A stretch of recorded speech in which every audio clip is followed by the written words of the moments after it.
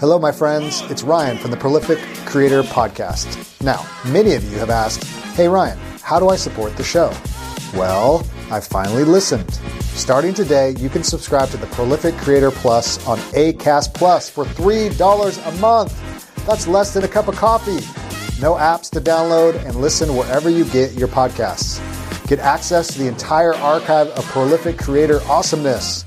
Over 160 episodes going back to 2017. Yes, that's right, my friends. A plethora of information and inspiration, tips, tricks, and interviews to get your art and work into the world. And remember those ads? Say bye, bye, bye. Wait, there's more. For $5 a month, you can get access to the full Prolific Creator experience. This includes the full archives, early access to episodes, listener Q&A, book and movie reviews, and interviews not for the public. And perhaps any other awesomeness I might do on the microphone. Sounds awesome, right? Yeah, it does, Ryan. If you want to listen for free, you'll notice the last 50 episodes or so will always be available wherever you listen to podcasts. Remember, by subscribing today, you don't have to download any new apps, and you can simply keep listening on the podcast platform you prefer. Cool. Okay. Cool. Thanks for your love and support in advance. Simply click on the link in the show notes or on my website, and it'll take you where you need to go. Now on to the show. The Prolific Writer Podcast, episode number 77. Bachman stops by the show and talks about working on your craft. If you want to become a good writer, a good storyteller, got to put in the work, people. But before we do, let's get to some intro music.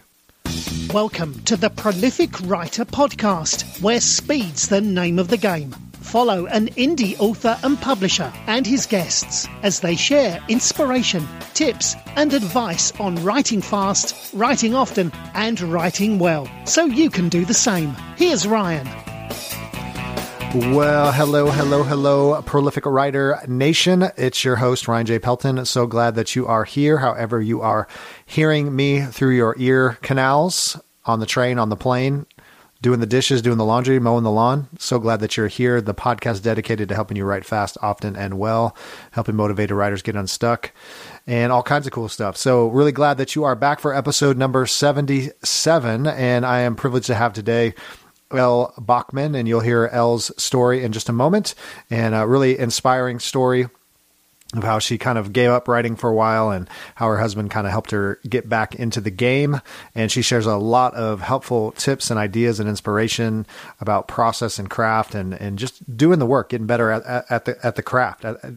Just like a good craftsman, you're making bread, you're building a building, you're learning how to play the piano, whatever you're building, whatever you're making, is we got to put in our, your 10,000 hours. You got to keep working at it. You got to keep practicing. And every story, every book, every article is an opportunity to practice. And so we talk about that, honing our craft. And so before we get to the interview, just a couple quick little announcements, little housekeeping ideas, little housekeeping details. I have written a couple middle grade books I'd like to tell you about. If you have kids ages 8 to 12 or 7 to 13, or even adults, wrote a couple middle grade novels. This is my first foray into middle grade, a couple action adventure stories, and excited about how they came out. And we got 2 books in the series, Secrets of the Ambassadors and The Mysterious Pirates of the Pacific.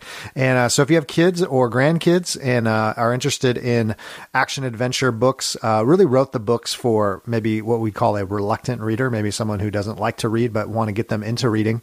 So they're fast paced, they're exciting, they're funny, and I think you'll really like them. I'm really excited. I got an opportunity. I'm going to be doing a book signing here in Kansas City in a few months at a local Half Price Books. And so if you're in the Kansas City area, come on out, and I'll get the dates on that. That'll be coming later, but excited about that, just to get these books out in the world. And it's kind of a cool story. My kids and I kind of wrote them together. My sons gave me a lot of great ideas, and we kind of shared notes back and forth, and they kind of help the books become even better with their great ideas, because they're kids and that's the audience. And so that was a lot of fun.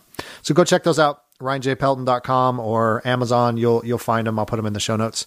And also, if you would like to support not only this show, but also a family of podcasts on the Project Entertainment Network, is we have a Patreon page, patreon.com/Project Entertainment Network. I'll put that in the show notes. And you can support this family of podcasts and help us get more podcasts out into the world. And by supporting these artists and these podcast makers and writers, most of them are writers, we also will give you a lot of cool stuff. So some short stories and some other cool swag stuff and signed copies of stuff. And so go check that out, patreon.com. I think the minimum donation is $1. So go support some of your favorite shows. And there's a lot of great shows. I think we have about 25 or so on the network. And so I'll put that in the show notes as well. Would love your support. So thank you, everyone, for your kind comments and emails. Every week is such a blessing. Thank you for your reviews and ratings on iTunes and other places. And so thank you for listening in. And without further ado, I'd like to get to the interview with Elle Bachman.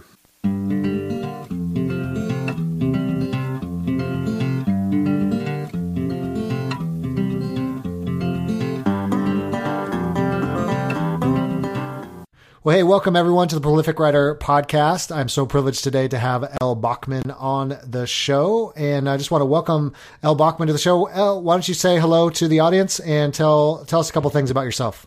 Hello. I've never been on here before, so I'm super excited. So thank you for having me.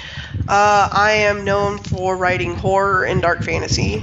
I'm also well known as a graphic artist. I've done a lot of book covers, a lot of promotional materials, including video trailers and teasers and all sorts of stuff. I've worked with so many people. TJ Weeks. I've worked with Michael Schultz. Just tons of people. I've also worked for, and I still currently do work for, Burning Willow Press, the publishing house. And I tend to ramble. Well, great. That's all right. I always say I like ramblers than people that don't talk. So good to have you on the show, Elle Bachman. And we're so excited to have you on. I know, and I want to make sure I get this right, because if I don't, that's okay. But I think you just had a book come out in early September. Is that correct? Yes. My book, Harvest, it's part of a series called the Blasphemer series. It got republished. My series, I originally indie published it. And I was working towards getting those books out, and I was looking for a publishing company. And being at Burning Willow Press, I don't get any favoritism as staff. And I asked if I could submit, and they were like, yeah, and if you do good, we'll pick it up. If not, apparently they liked what I wrote, because they'd only seen me really as a graphic artist. I've never submitted anything full length like that. Like, I've been in their anthologies and things like that, but that's a short story. These are full novellas and novels that they were going to see of my work. And Ed Sauter really liked it, so they picked up my series, and then they were interested as well as my best-selling short story, Human Ouija, which is a horror short story. And they signed it, and then they challenged me, because Ed and Kendra love challenging me, because apparently I rise to it. To also add some short stories with Human Ouija. That's not out, but Harvest is, and so is Maxwell, which are book 1 and 2 of the series. Well, great. So thanks for sharing that. It sounds like you work with a publishing company, and it sounds like you have some graphic design skill as well as writing. So let's talk a little about that. So how did you kind of get into graphic design and marketing and writing, and what's kind of your influences kind of growing up? Okay, well, writing and art came to me into my life when I was young. I had a very rough childhood, and as a kid, you feel like you're just stuck. You can't change what's around you because, you're kind of going where your parents are moving or whatever. Like in my case, we would move quite a bit. I never felt like I was in control of my situation. I was always the new kid, struggled making friends, and I started reading Anne Rice, really loved the way she wrote. I've learned more about her, and I was like, this lady, is my muse. I love this lady. There's something about her I've always liked. I still to this day I will probably never get over it. And I was reading Interview with a Vampire once, and I'm like, I bet I could do this. Not to her level, but I wanted to at least try. But I didn't know what to write, and then I started thinking about how, as a kid, I really was not in control of my situation. because of my parents and siblings and things like that. So I started writing little stories about, well, if this celebrity liked me, then, those kids that made fun of me, they would like me. And it was therapeutic. I didn't know at the time that it would do that. I was like 10, 11, 12 when I started. Eventually, I got into art, and I started in paint, trusty old paint, just doodling. And then eventually I graduated to actual Photoshop, Paint Shop Pro, things like that. And I started creating art, and those kind of went hand in hand. And over time, life happened, and I kind of lost interest in those things. Sorry, I'm a writer, and I don't speak like I am. I need a full-time editor to sit next to me and be like, can't say that, that ain't right, double negatives. And then as I got older, my husband made a comment to me that stuck really with me, that he had lost his wife. And I asked him what he had meant, and he said that I used to write. I really wrote a lot when me and him met.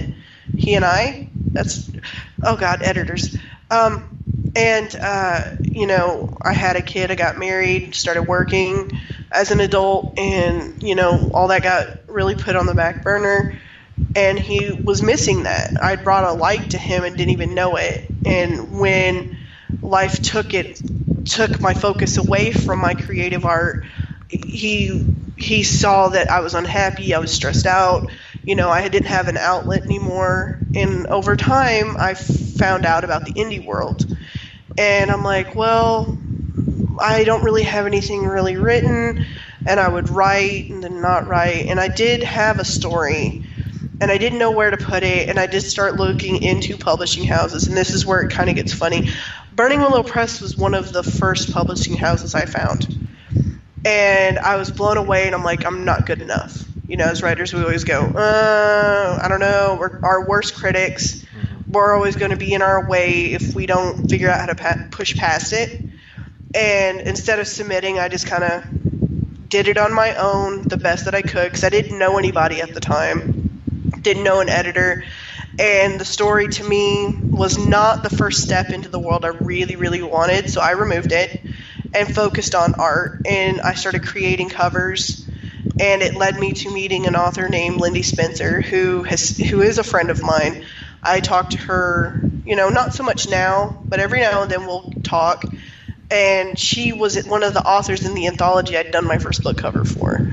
And I started talking to her about how I used to write all the time. And she really inspired me to get to writing again. And I had all these ideas, but I couldn't get them out. Some say writer's block. Even I've said it was a writer's block, but I actually know what it is now. That was stopping me. When you try and force creativity, it just doesn't work. But because of her, I got back into writing. I got more of a network. I knew what to do. So that's where Maxwell came. The Maxwell Demon, the first book in the series that is gotten republished and is coming out with BWP, came out, and then I did another story, and they just started getting the flow. I started getting my network. And within a year, or just over a year, I started working for BWP because Kendra saw my art and asked me to do a cover for her, and she did. I did it, and she liked it so much that it was like no time later I started working for them. They hired me into the graphics department, and I'm still working for them. Well, that's great. All these years later, yeah. Yeah, no, I think that's such a cool story. So what you share, I mean, I feel like I hear your story all the time, and a lot of people we interview, young age, start writing, start creating, and then, obviously go through middle school, high school, adult stuff, and you kind of put it on the back burner, but you realize, right, that's kind of who I am and what I want to do. And right. I think it's so cool that your husband saw that in you too, to say like, there's something missing here, why aren't you creating like you were? And the gift, is just the indie world is like, people can, some people don't even care about getting published or don't care about making a nickel. They just want to create. Yeah. And now they have a built-in platform to say, hey, I can share my art. Right. And even if it's for 10 people. So that's really cool. So talk a little bit about, I was looking forward to interviewing you because you do so many things, obviously creatively and covers and marketing and writing and things. obviously you've designed a lot of covers and things. Just real quick, I mean, this is kind of off the cuff, but as far as like cover design goes, I mean, what are you thinking about when you sit down? Let's say your publishing house says, "Hey, we're looking for a cover for this book." What's kind of the first steps when you think about how do I match kind of the story with the cover? Because I think a lot of people listening, especially indie writers, covers are such a challenge to really get that nailed down. Yeah. Right. So talk a little about that.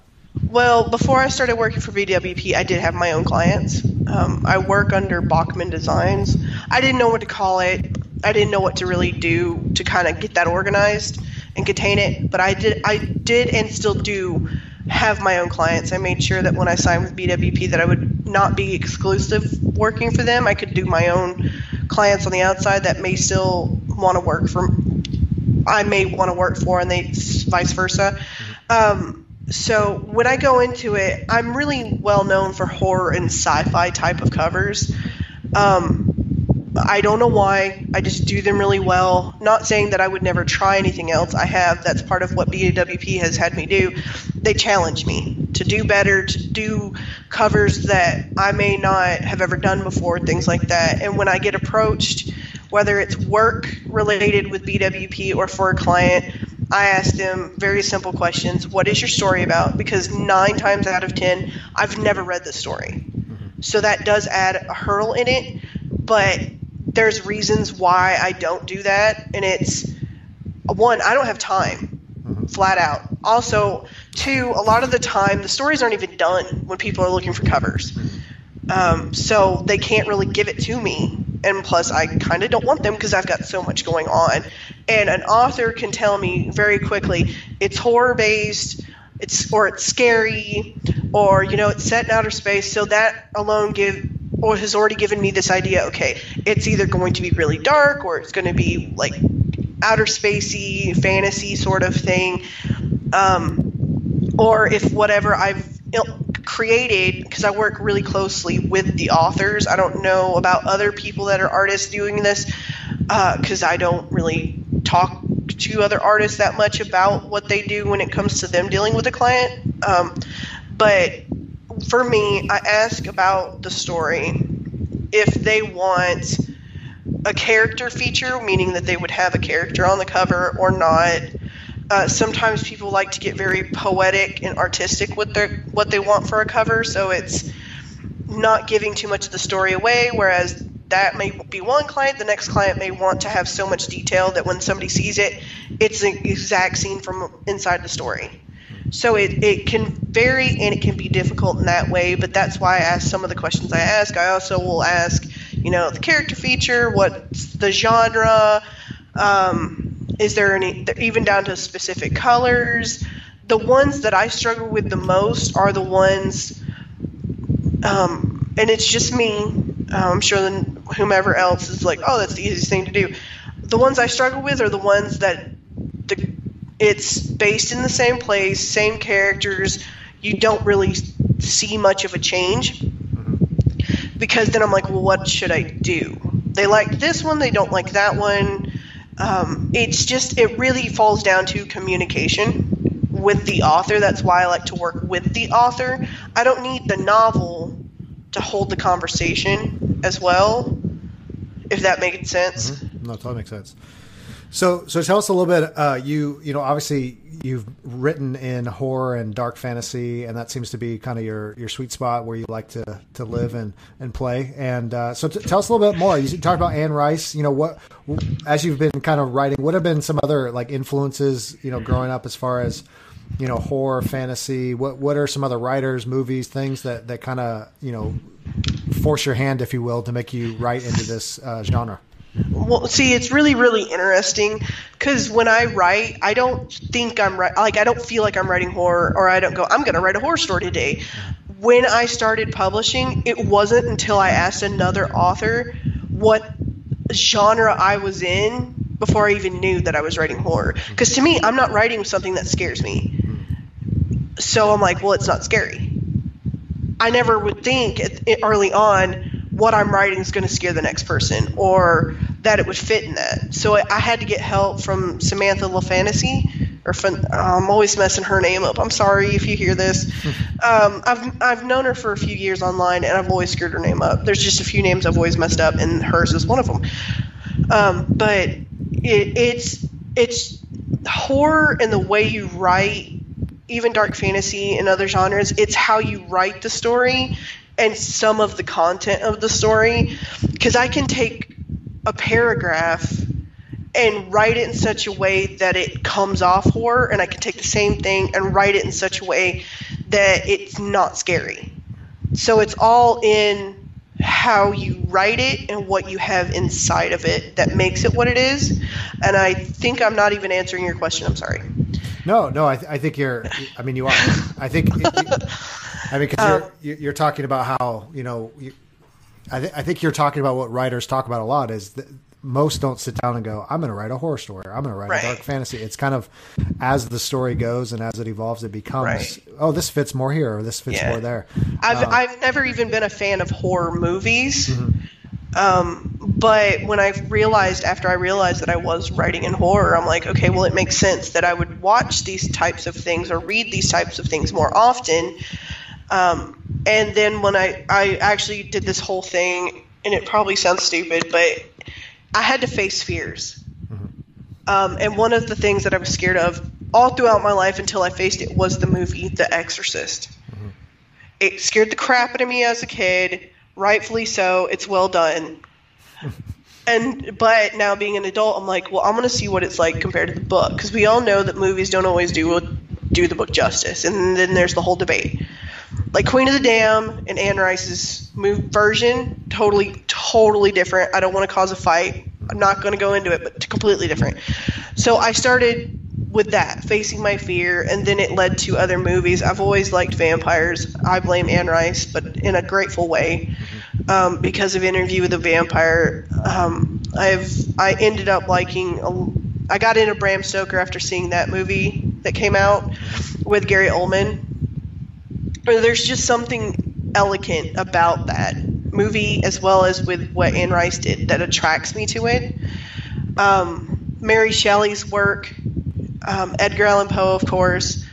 I liked what I heard about Lovecraft, but it wasn't until recent years I even read his work, and I completely fell in love with the man and his work. And then I read more about him, and I think it was so sad that, during his life, he never even knew how good he was. But I don't know why I'm attracted to these things. They're just what's more appealing to me. Sorry, hair in my face. I think it's great. I think, it's funny that I think all the horror writers I've, interviewed, and dark fantasy, and, I've always loved Stephen King, and, most of them are some of the most well-adjusted people in the world. And it's funny. I mean, I've listened to Anne Rice too in interviews, and, I think for a lot of it, you're describing what's attractive to horror. Sometimes it's about writing about what you're scared, the most, and getting that out. And it can be, I've had Jay Thorne on here, and he talks about, horror was always a way to heal and a way to kind of deal with your own demons. And, he went through something similar, maybe like you growing up, moving around a lot and just never feeling like you fit in. And so stories can be such a powerful way to kind of deal with. I think this turned into a therapy session. Yeah, it is. We're doing therapy now. Okay. But I mean, even with what you were just saying, Lovecraft wrote I have it in, my husband's been borrowing my books because he ran out of Stephen King books, and he's got my Lovecraft book. Otherwise, I'd totally goes to the part in it that I'm about to mention to quote it, but I don't have it in front of me, so I'm going to be wrong. He mentioned how horror, the reason why he wrote horror, and it's because fear is such a primal emotion. And the more I thought about it, and the more I was realizing, because I write a lot of stuff about demons, and I do write some other stuff, vampires, ghosts, stuff like that. But in the Blasphemous series, it talks about heaven and hell and where our soul goes and are we redeemable. The whole series is like that. Is it good? Is it bad? The battle between good versus evil, and it talks about demons. And I thought how funny that is. I'm confronting my fears. It's like I'm facing my demons.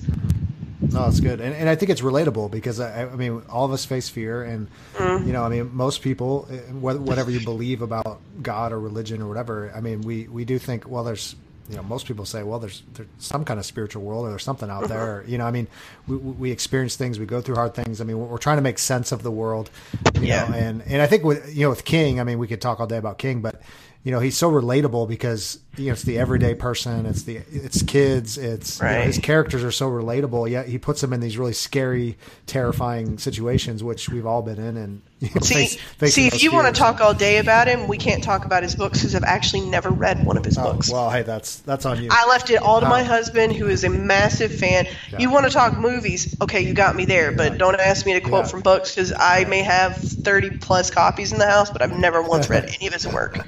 But and I think that's. I would also say about King, which is probably connects to you too, is a lot of times people don't understand. You were talking earlier about the horror genre in general, and you didn't realize you're even writing horror. Is that when people read horror, like I think people think automatically like slasher, blood and gore. That's all it is. But really, horror stories aren't that. I mean, you could call them suspense. You could call them thrillers. Yeah. I mean, I've read just enough. Like I don't like slasher type stuff, but I mean, if you do it right, if you run across the right book that does have something like that in it, I think you'd like it. Yeah. It's all on how it's done. Yeah, because it's still about character. It's still about caring about what they're doing, which is funny because when I told you I did my homework, that's one of the things I wrote down was believable characters. Oh, good. We'll get to that in a minute. So tell us a little bit about. You got books coming out, stories coming out. You're making covers.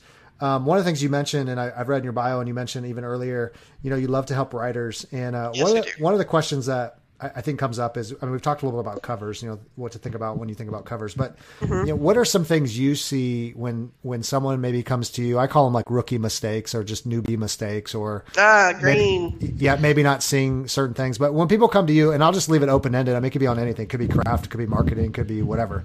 What do you see that's something our aspiring writers or newbie writers listening would gain some? Don't do this. This is think about this.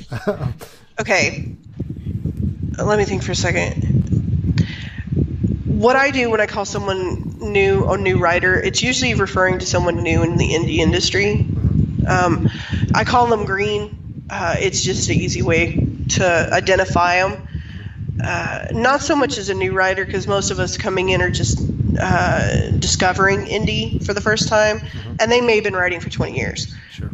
It's more of they're green in that they don't know the business, and it is a business. Every book that you publish out needs to be looked at it as a business. I've come across people that get into it because they think it's going to make them instantly famous and rich, and that's almost a laughable joke. You don't get famous and rich instantly. If you're doing it to try and pay your bills, it's going to be a while. The biggest advice I can give is, you'll hear it from a lot of people that have been doing it a while, like me and so on. It's a marathon, not a sprint. Every book, if you're truly indie and you're doing it all by yourself, there's a lot of work. Because I was indie for a while before BWP picked me up. And with part of what I worked out with Ed and Kendra is I still get to do all the work on it. The only thing I refuse to do is edit my own work, and that's professionally edit before it's polished. I mean, we all as writers, we need to do our drafts and our manuscripts and, self-edit. That I don't have a problem with. It's the professional level, because I am no professional level editor. So, when you come into it, make sure that you find the best people in your network that can help you if you cannot do your own cover or your formatting, which is actually quite easy, the formatting, the interior work.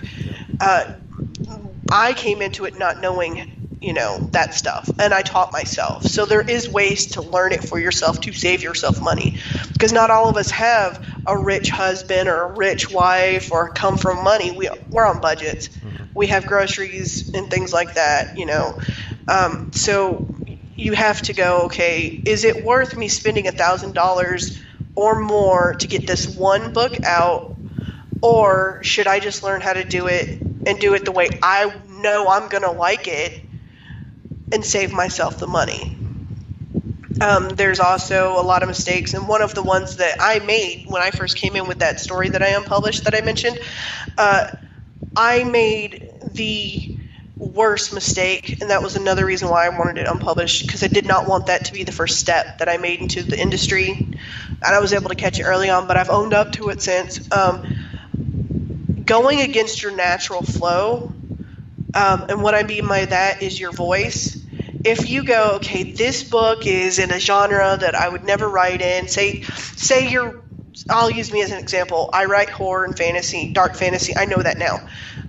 I'm not always going to do that, but now that's what I'm in. I tried to write in contemporary romance. Fine genre, more power to those that can do it all the time.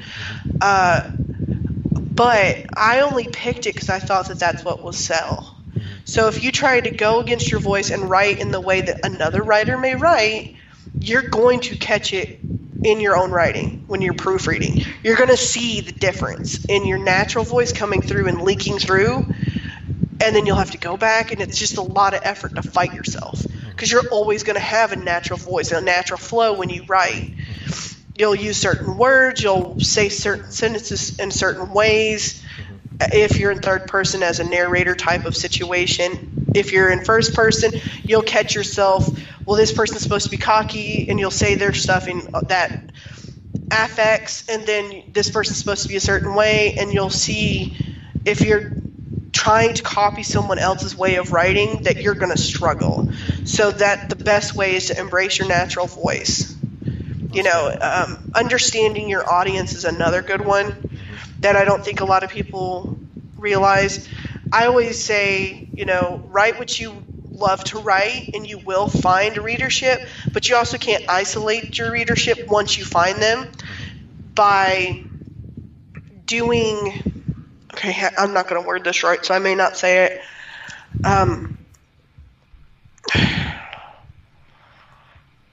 I'm not going to say this right. I can't find the word, so. It's okay. No, I think I'll try to. I'm not going to try to speak for you, but I think what I hear you saying is, write what you love. Like, hey, if you love horror or thrillers or kids books, whatever.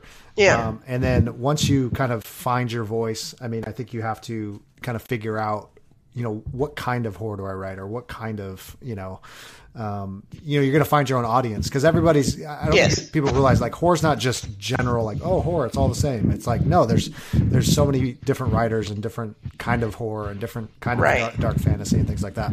No, I think that's really good. I think people don't realize that is, there really is no new stories under the sun. It's just what makes them unique is your voice and your way of telling the story and your unique worldview and your unique angle. And I think that's where, like you're saying, a lot of green writers, I think that's a good way to say it, because people have been writing a long time, but get into indie publishing and they don't realize, like, or there's way different. Or they think, oh, there's just so many authors and just too many books. There's, what am I going to do? And it's like, well, the reality is, there's millions of books, but your book is not their book, and your voice is not their voice. And your take on the story may be different. Exactly. The only thing that ever makes me really, really pissy is when I see a movie come out, or like a series on like Netflix that come out. I'm like, damn it, that's a really good idea. Why didn't I write that? Yeah. Or like, oh, I had an idea like that, and I'm like, oh, I should have got it out sooner. Yeah. Well, that's like people like, oh, hey, I thought of Facebook. That was my idea. Anyway. So Twilight, it's such a good idea, No, that's really good. Vampires.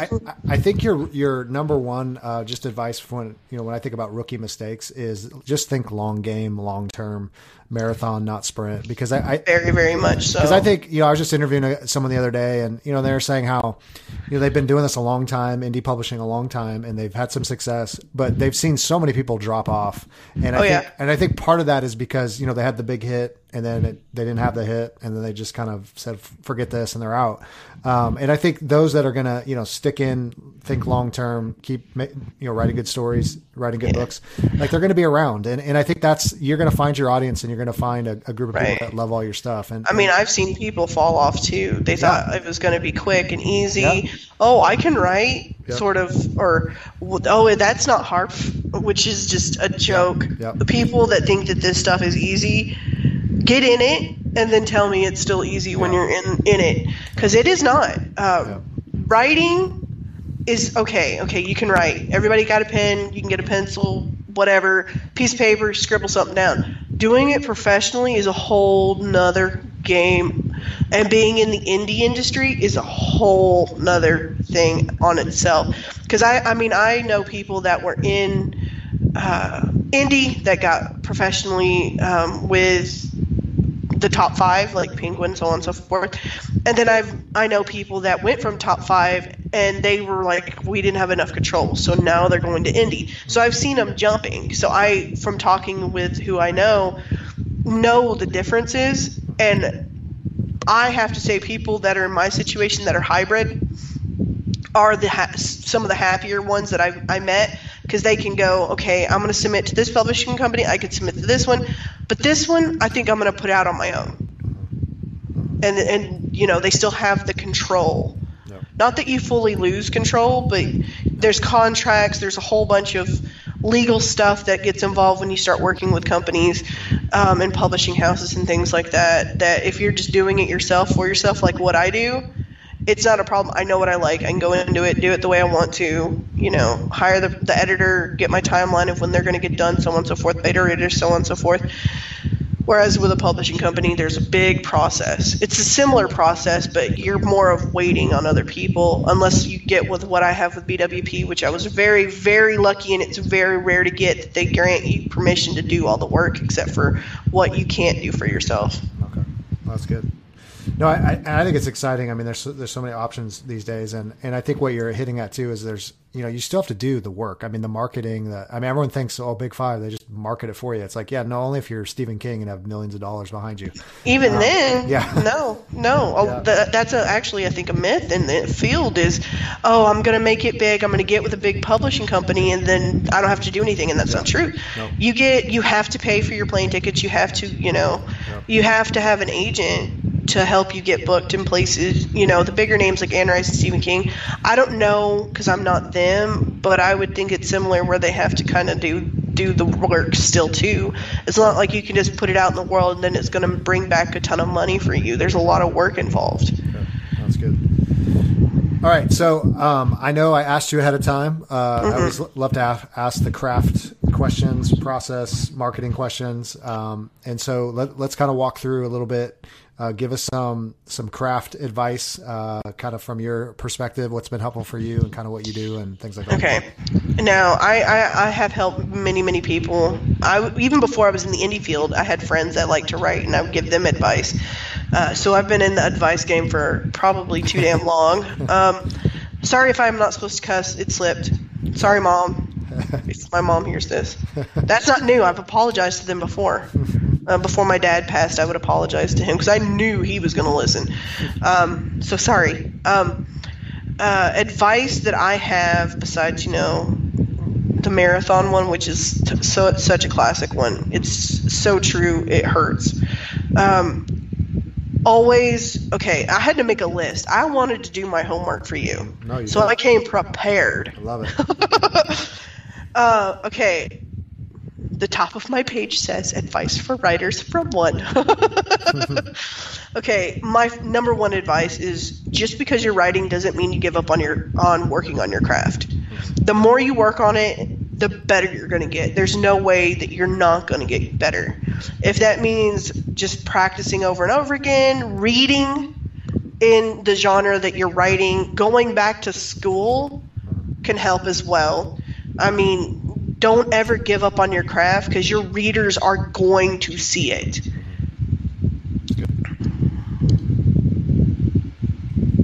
What else you got? Okay, number 2. You are going to be able to connect with your reader better if you make things more emotional and relatable that way. Also, do not forget your senses, like your seeing, your feeling, your hearing, your tasting, your touching, all of that. I think I covered touch twice. Sorry. That's good. Always have those in there. Because if you can connect by having a character, say the situation is the character's going to be really sad, it's a very common emotion. We all get sad. So your reader's going to be able to connect that way. They've been sad at some point in their life, in their journey, whatever it is. They've been sad, so if a character gets sad, they're going to relate to that. if you can describe, say, the way the pizza tasted or whatever, don't go into such detail it becomes boring. Like, you don't need 7 paragraphs on the way the pepperoni looked or something. Just glance over. How did it feel? Was the room hot? Was it cold? Did it send a chill up your spine? I'm sorry, that's like way horror. But that's what I do. It's what I do. You know, I love that tip because I think a lot of writers, especially new ones, they only do one of, or they just describe the character. So it's like, oh, they're tall. Oh, they have, red hair or whatever. But they don't get into those other senses like you're saying. Yeah. How I mean, even I sometimes will forget, some of my own advice, but I do try to correct it. No, that's good. That is why there's this glorious thing called beta readers. And like what you were just saying about characters and the way they look, remember, nobody's perfect. If you try and write a character that's got no flaws, they're absolutely perfect, they're tall, dark, and handsome, ain't got nothing wrong with them, that is going to become boring so fast, it's not even funny. And boring is bad. They're not relatable. Like you said, they're just, it's awful.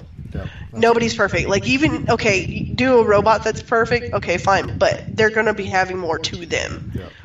If they become self-aware, stuff like that. You have to ask yourself questions. It's something I do, is ask myself questions so that I could then answer it with my writing. Like, well, why would that character be mad at that character?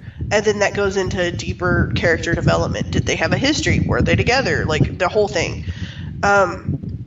You do not want to bore your readers, because boring equals bad. It's bad for business.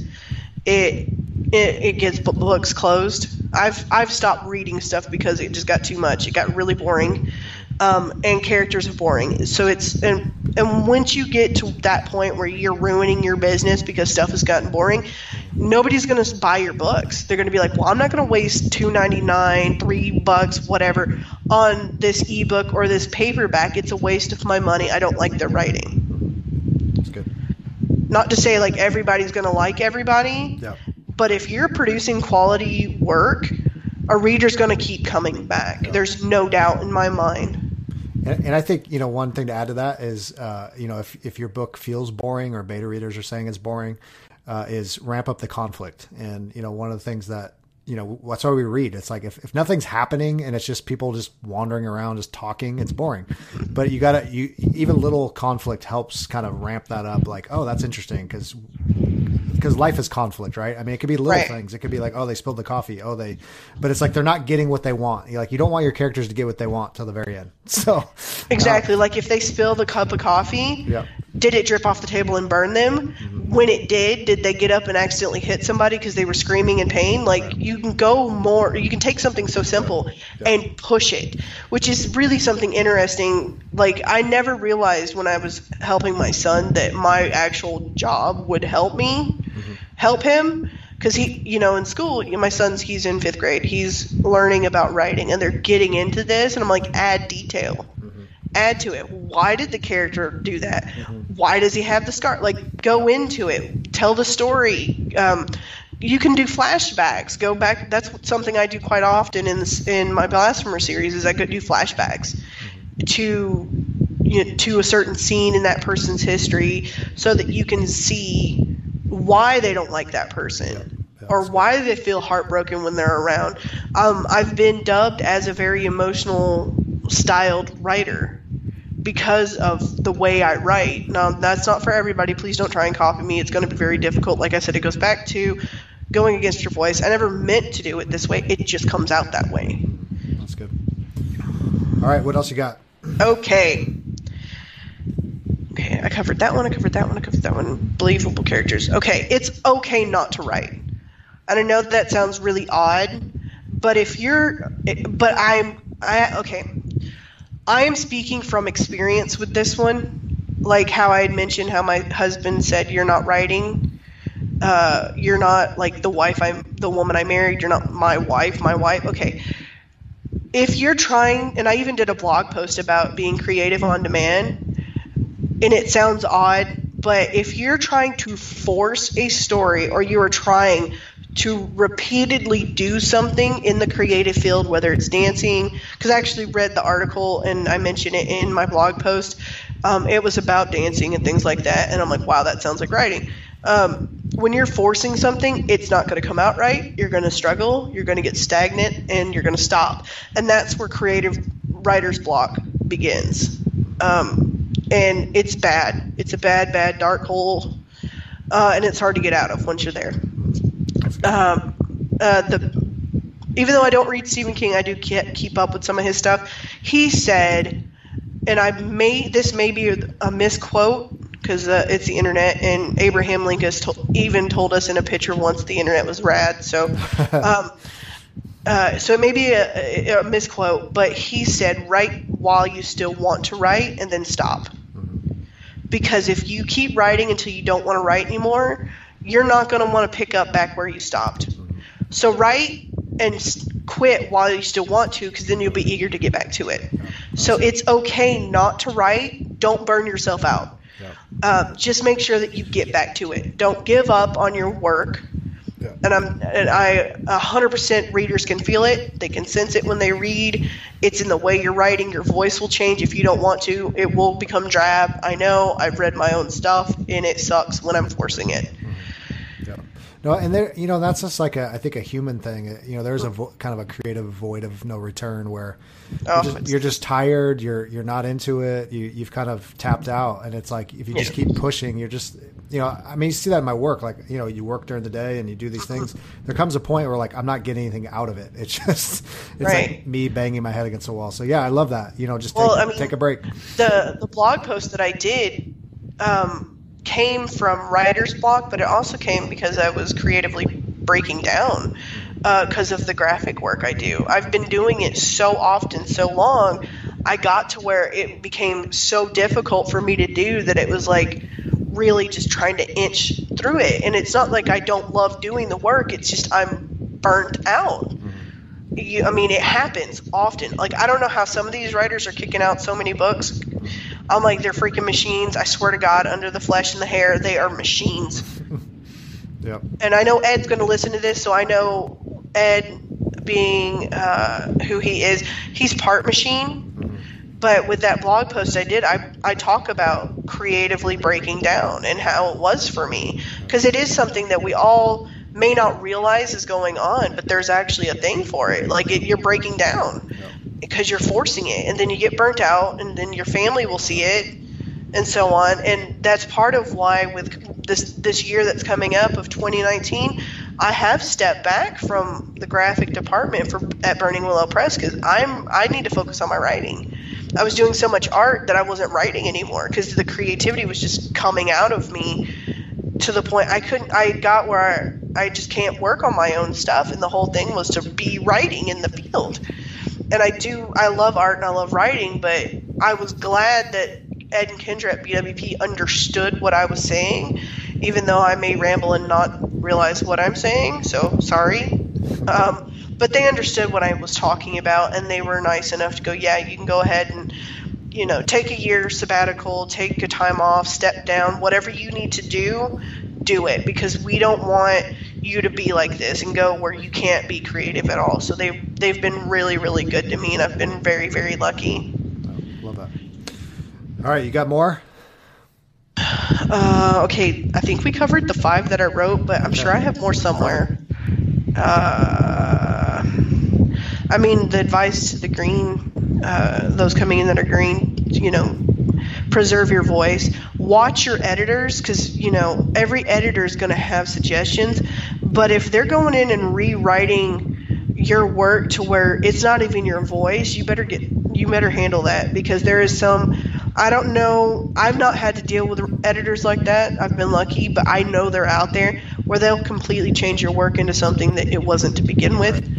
And I'm not saying, they changed an apostrophe to a period or something like that. No, there are, the industry has a lot of dark and bad and trolly stuff out there, so you got to be careful.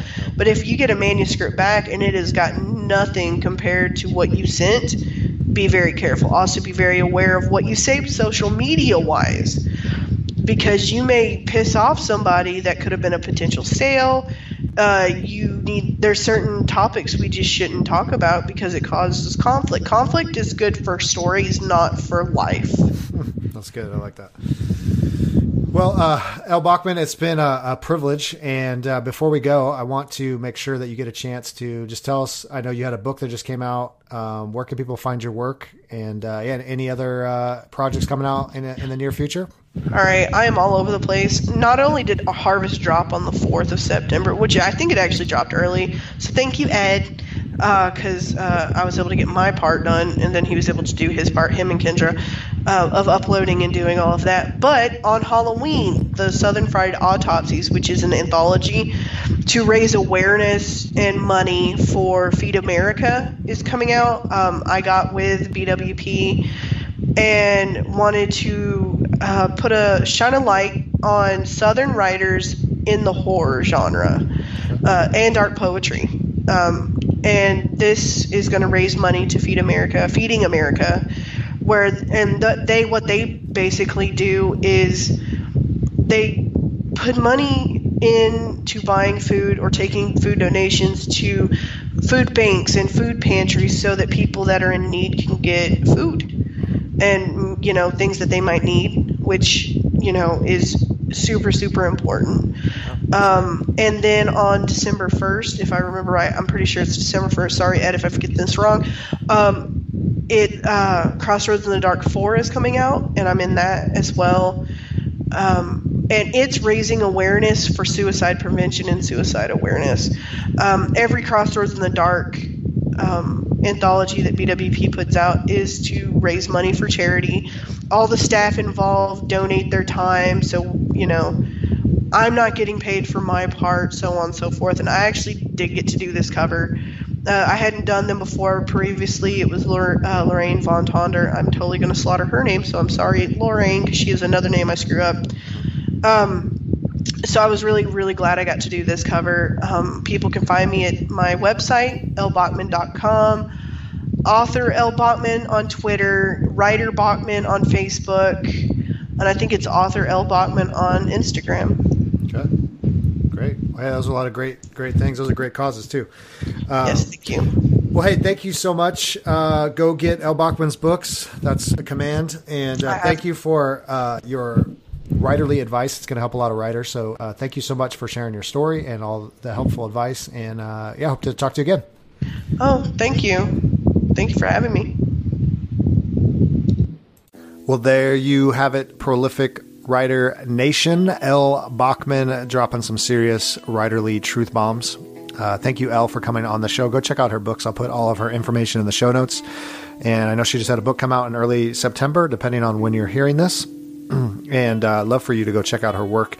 And I just appreciate her kindness and her willingness to help authors wherever they are on the journey. And she has such a unique perspective, I think, being in the publishing world and being a graphic designer as well, and book covers and all of that, and just having a lot of experiences that I think are really helpful. And one of the things I think I love about the indie community and the writing community is that they're very generous for the most part. Is that, if you're out there and you're thinking about writing and you're thinking about publishing or don't know where to start or just have questions, people like Elle Bachman and others, they're so willing to give their time to just point you in the right direction. And it's really the reason we started this podcast is to serve you and help you, because I know when I started many years ago that it was just difficult. I didn't know where to go, who to talk to. I didn't know if I trusted them. But I realized how often the indie community is just willing to go out of their way to help. And so we're here to help you too. So if you have any questions about writing or publishing, please shoot me an email, ryan@theprolificwriter.net. Love to point you in any directions. Go check out the other podcasts, the website. There's tons of resources on there, just trying to help and serve you any way that we can. So thank you, Elle Bachman, for all your insights, all your wisdom, and coming on the show. So before we leave, I just want to ask a favor, just a quick favor. I mentioned you can support us on the patreon.com, the whole entertainment network, Project Entertainment Network hosts the podcast. I'll put that in the show notes. And then if you could leave a rating or review on iTunes, that really helps us get the show out in the world. So if you enjoyed the show or want to share it with other people, please leave a rating or review. That's just a great way to get more ears on the show. And then also subscribe to the podcast. So if you listen iTunes, Stitcher, subscribe and make sure that you get every episode every week. And that's just a great way to keep up to speed. We just have so many great interviews lined up coming. Next week's going to blow your mind, as always. And look forward to just being able to serve you wherever you are on your writing journey. And before I leave, I just have one thing to say is go get more words on the page. Oh, seriously, go get more words on the page. You're still listening to my voice. It's time. Bachman told you need to work on your craft. And if you don't get words on the page, you're not working on your craft. You're just sitting around binging Netflix. Okay, just turn off Netflix. Just put the remote, just hit the button, put it down. Okay, just turn off Facebook. Okay, I know it's exciting. I know the cat videos are exciting and what Larry from high school is doing, but just turn it off. Turn off Twitter. Just it's a dumpster fire anyway. It's not worth your time. Just go. Bachman told you just go. I told you to go. I'll talk to you real soon. Every person's story has something to teach us. How others view life, how obstacles are overcome, how joy is felt, how fears are faced, how love is expressed. The Matters of Faith podcast explores individual stories of people's lives and how faith plays a part. It may not be your story, but it may help shape yours. The Matters of Faith podcast with Jay Wilburn is on Project Entertainment Network. This has been an exclusive presentation of the Project Entertainment Network.